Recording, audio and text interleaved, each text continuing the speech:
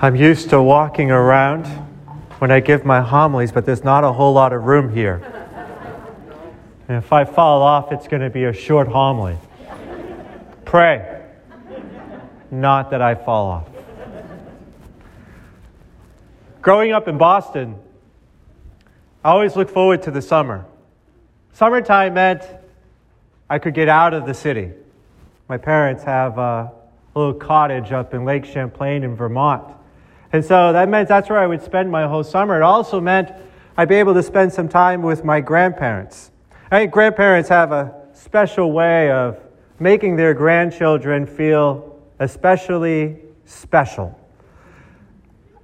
I think I'm one of maybe 9 grandchildren, but between you and me, I'm their favorite. One of the things that my grandfather did with each of us is he taught us how to ride the lawnmower. Basically, he was looking for, some free labor to do several acres to mow it.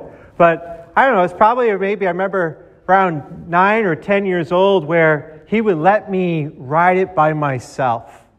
And he told me he wanted to keep it in a low gear so that would be safe. And so it would take over an hour to do his lawn. And as I look back at it, I remember like when I would be out of sight, his line of sight, I would shift into a higher gear. And before I came back into his line of sight, I would downshift it and slow it down. And it didn't dawn on me at the time. He's probably sitting there in the garage just smiling to himself, hearing the tractor go from a high gear to a low gear. But he never said anything. But what I really look forward to after is that I'd go into the garage and he'd be sitting there on a little rocking chair in the shade and he'd say, "Sean, go into house, go into the fridge, get yourself a nice Pepsi." So I went in, remember those glass bottles, the thick ones? So cold. I'd go out there and I'd be sitting with my grandfather and we'd be enjoying my amazing job that I did on the lawn. And I'd be taking, I remember that first swig of that Pepsi, and it was just this feeling, a beautiful moment. And inevitably, my grandfather would say, "Sean, are you with me?" And I would say, "Yes, Poppy, I'm with you." At the time, I don't think I understood the depth of what he was saying. I'm like, okay, yeah, well, physically, yeah, I'm with you. Mentally, I'm not daydreaming. But I think what he was saying is are you enjoying this moment as much as I am with you? This year, 2020, I think it's safe to say it's been a challenging year for all of us. In the midst of this pandemic, we've experienced economic tension, racial tensions, and I think, political tensions. But more than all those, I think because of the social distancing, there's been a variety of us experiencing this emotional tension. Because with the social distancing, very often comes an emotional distancing, a feeling a disconnect from our family, from our friends, from our church community, and maybe even from our God, as our doors were shut for a period of time and we weren't able to come. People have just shared with me they felt a disconnect, distant from God.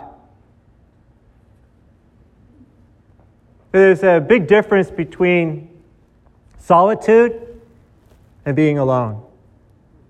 During this time of imposed social distancing, I know there's some people who've just really been able to use that time almost like a retreat.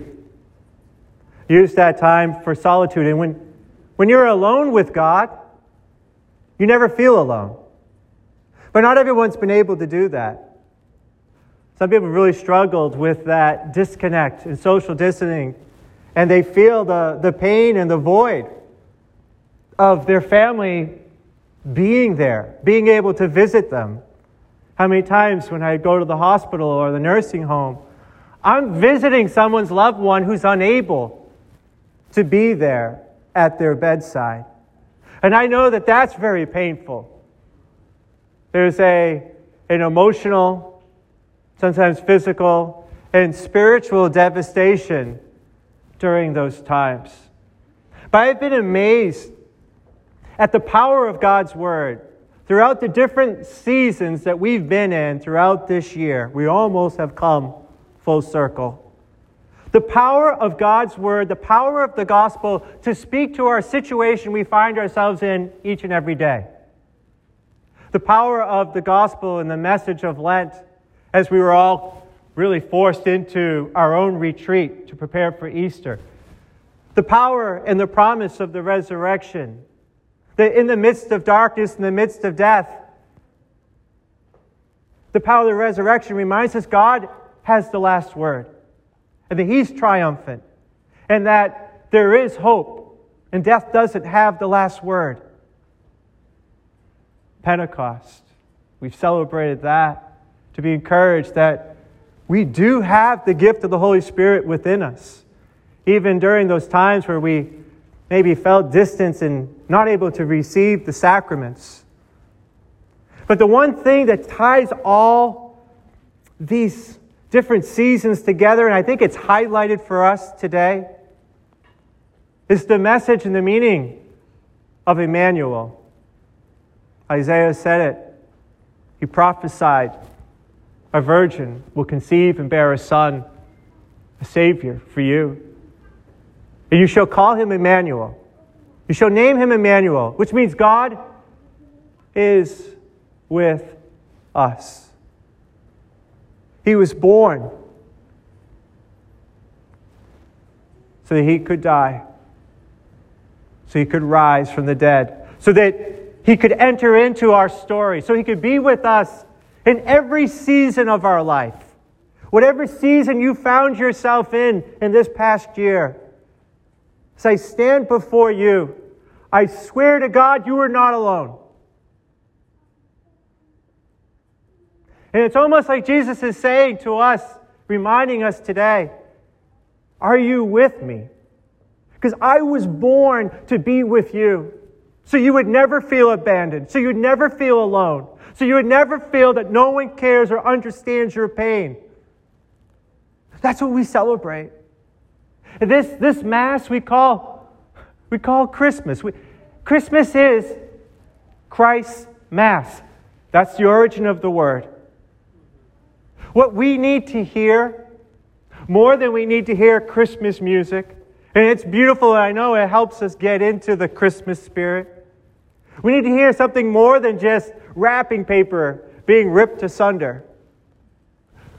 We need to hear, I believe the Lord whisper to us, are you with me? And for us to be able to respond and recognize, yes, Jesus, I am with you. And I'm grateful that you were born so that I could be near you. And not just near you, so that I could hold you. Is that not the gift of the Eucharist? Is that not the gift of the Mass? We can find many reasons not to come to church. But we only need one. That He waits for us in the Eucharist so that we can behold Him and be held by Him.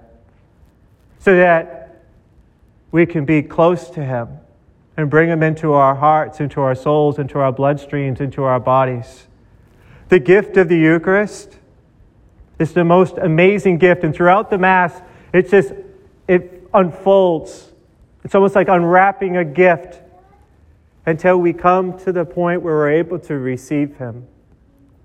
Let's pray for the grace as we continue with Christ's Mass, with Christmas, that we might hear that echo in our heart, are you with me? And as we hear it, we can respond, yes, Lord, I am with you. I'm grateful that you were born to be with me. And I want to savor the gift that you give me, not just this Christmas, but every time I come to Mass, to Christ's Mass. Amen?